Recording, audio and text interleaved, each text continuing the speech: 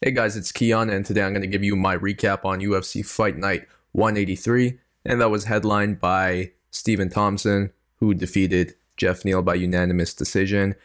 It was a dominant showing from Wonder Boy. I was very impressed how he's basically 38 years old now, and the way he moves and just mixes things up. He's so unpredictable on the feet, and um, I'll be honest, I was picking Jeff Neal to get the finish in this fight, but he was unable to close the distance and impose his game. It was basically he was playing Wonder Boy's game the entire fight, and I was overall just impressed with how good Stephen Thompson is still right now. Like he is still a top contender in my opinion. And he called out Jorge Masvidal after this. I do like that fight. I think that's a good rematch to run back, especially for Jorge if he wants to just be fighting strikers. That's a good fight for him. But in general, it sucks to see Jeff Neal lose. I had high hopes that he was gonna keep climbing the welterweight ladder, but he had a long layoff, and what happened? Like he was in the hospital for a while, and I think he almost died. Like that's how bad it was. Um, but I hope he does come back. Really, he showed a lot of heart throughout this fight. He tried to close the distance. He had his moments on the feet, but it just wasn't enough. He was outclassed in the striking department, basically. And good for Stephen Thompson. That's all I could really say for the main event. In the co-main event, Jose Aldo defeated Marlon Vera by unanimous decision, and I'm also impressed. I'm not gonna lie. I think most of my picks that I had in this fight, in this fight card, like didn't play out like I thought it was gonna play out. But Jose Aldo, um, he really showed like how much more experience he has over Chito Vera, and that's another guy I had high hopes for. I thought he was going to keep climbing the bantamweight rankings, but Jose Aldo, he still has it. He still has it. The only problem that I see is just the weight cut for him. That 135 weight cut looks crazy, and even on fight night, um, he looks so dehydrated. It's wild. But Jose Aldo, man, he's tough. He was throwing some nice leg kicks, punches in this fight. I do think he is the best at 3 round fights, but when it comes to 5 round fights, that's when he is in trouble. That's when his opponents bring him to the championship rounds and they basically beat him from there because he's just gassing out. But in 3 round fights, he is still a danger in my opinion. So just keep putting him in 3 round fights. I would love to see that fight against TJ Dillashaw, like he was saying after this fight against Marlon Vera. He called out TJ Dillashaw, and I think that's the perfect match to make between both guys, former champions. Overall, I'm impressed with Jose Aldo. He turned back time and showed everyone that he's still in this game. Michael Pereira. Is it Pereira or Pareja? I want to say Pareja. Michel Pareja. I said Michael too. Michel Pareja defeated Chaos Williams by unanimous decision. I'm impressed with Michel's growth as a fighter. This is the guy who was flipping everywhere, throwing Showtime kicks all the time, doing the most unorthodox striking styles that we've ever seen.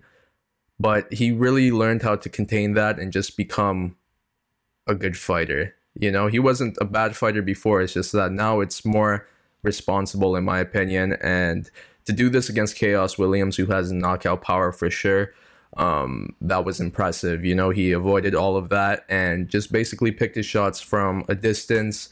And what else? He in the second round, at the end of the second round, he had a rear naked choke that looked like it was close to being in basically and finishing the fight. But overall, Michel Pereira, I can't wait to see what's next for him. I know he called out who did he call out? Anthony Pettis. Um, I don't know. I guess. Yeah, that'll be an okay fight. Anthony Pettis, I guess. He won a fight against Alex Morono too, but I think he's past that in my opinion. He should be fighting someone even higher than that. Maybe. What's a good fight for Michel Pereira? I feel like someone in the top 10 should be good, or even top 15 is good too, but top 10 would be nice. Um, that's good. I'm gonna come up with one right now. Usually I come up with good matchups on this podcast, but I can't seem to come up with one right now. I don't know. I would say like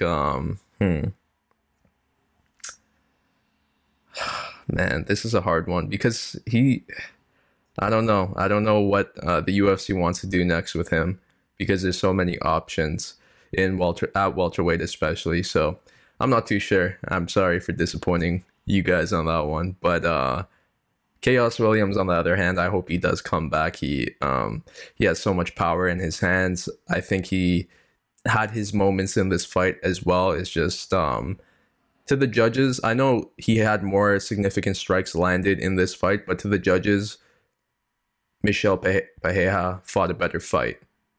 That's all I have. All I would have to say about that fight. So good job for Michel Pereira, but even a better job for I was gonna say Rob Font, who defeated Marlon Moraes. Moraes or Moraes? He defeated Marlon Moraes by TKO in the first round, and very impressive win for Rob Font, who has been in this game for a while, and finally he got that win. You know, he finally got that signature win, and I'm happy for him, man, because this was a big one. He TKO'd the former title challenger in Marlon Moraes, the former World Series of Fighting champion, was he?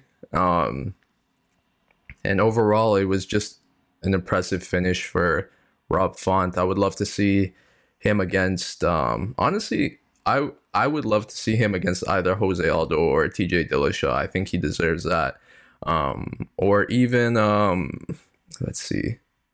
I was going to say Dominic Cruz, but he has a fight. It's hard to come up with fights right now, especially with these guys, because there's so many other fights that need to play out still. So I'm not entirely too sure, but I'm happy for Rob Font, man. He really showed up big time for this one. Marcin Tybura, he defeated Greg Hardy by TKO in the second round. Basically, Greg Hardy got exhausted. People were saying online that he had an asthma attack, and he just basically gave up.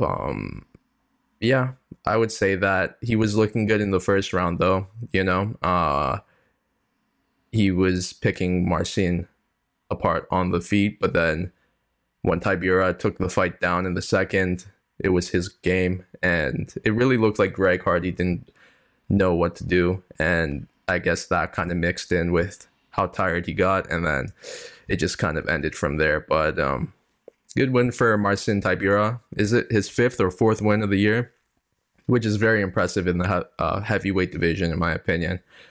Let's talk about some of the fights in the prelims. So Anthony Pettis, he looked good against Alex Morono. That final round with the spinning back kick that almost finished the fight just sealed it for him, and that was nice. That was like classic Showtime fighting, in my opinion. So I'm happy that he did that. You know, you could tell that he was excited about a performance like that.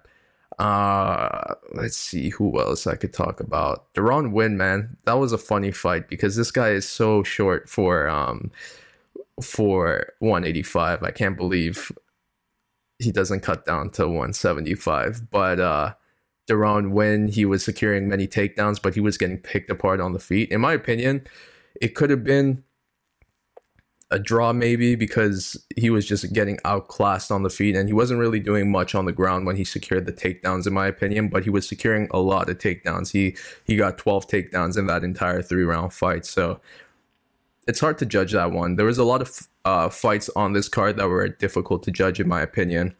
Tyler Santos, she defeated Jillian Robertson by unanimous decision. Jillian had her moments. with the submissions, but I feel like she committed too much to these submissions, and it left her on her back, just getting beaten up by Tyler Santos. Um, I think it was just like a bad game plan, in my opinion. I don't think Jillian is a bad fighter. I think this is just one of those fights where she's going to look back at it and grow from it. All these losses that she's been taking right now in her UFC career, I just look at it as stepping stones because she's so young still and she has so much time to grow. I could just imagine her by 30, she's going to be a world-class fighter, in my opinion, though. But Tyler Santos, I can't take away from her. She looked really good in this fight as well. So, great performance on her behalf. And aside from that, I can't really talk about anything else. It was an okay card. I'll probably give it a 6 out of 10. Let me know what you think. It sucks that this is the final card of the year. I do wish there was more, but yeah, this was an okay card. I'm excited for next year and all the fights that are to come. And Max Holloway, of course. I can't wait to see Max Holloway. But yeah, I hope you guys have a good rest of your week. Bye-bye.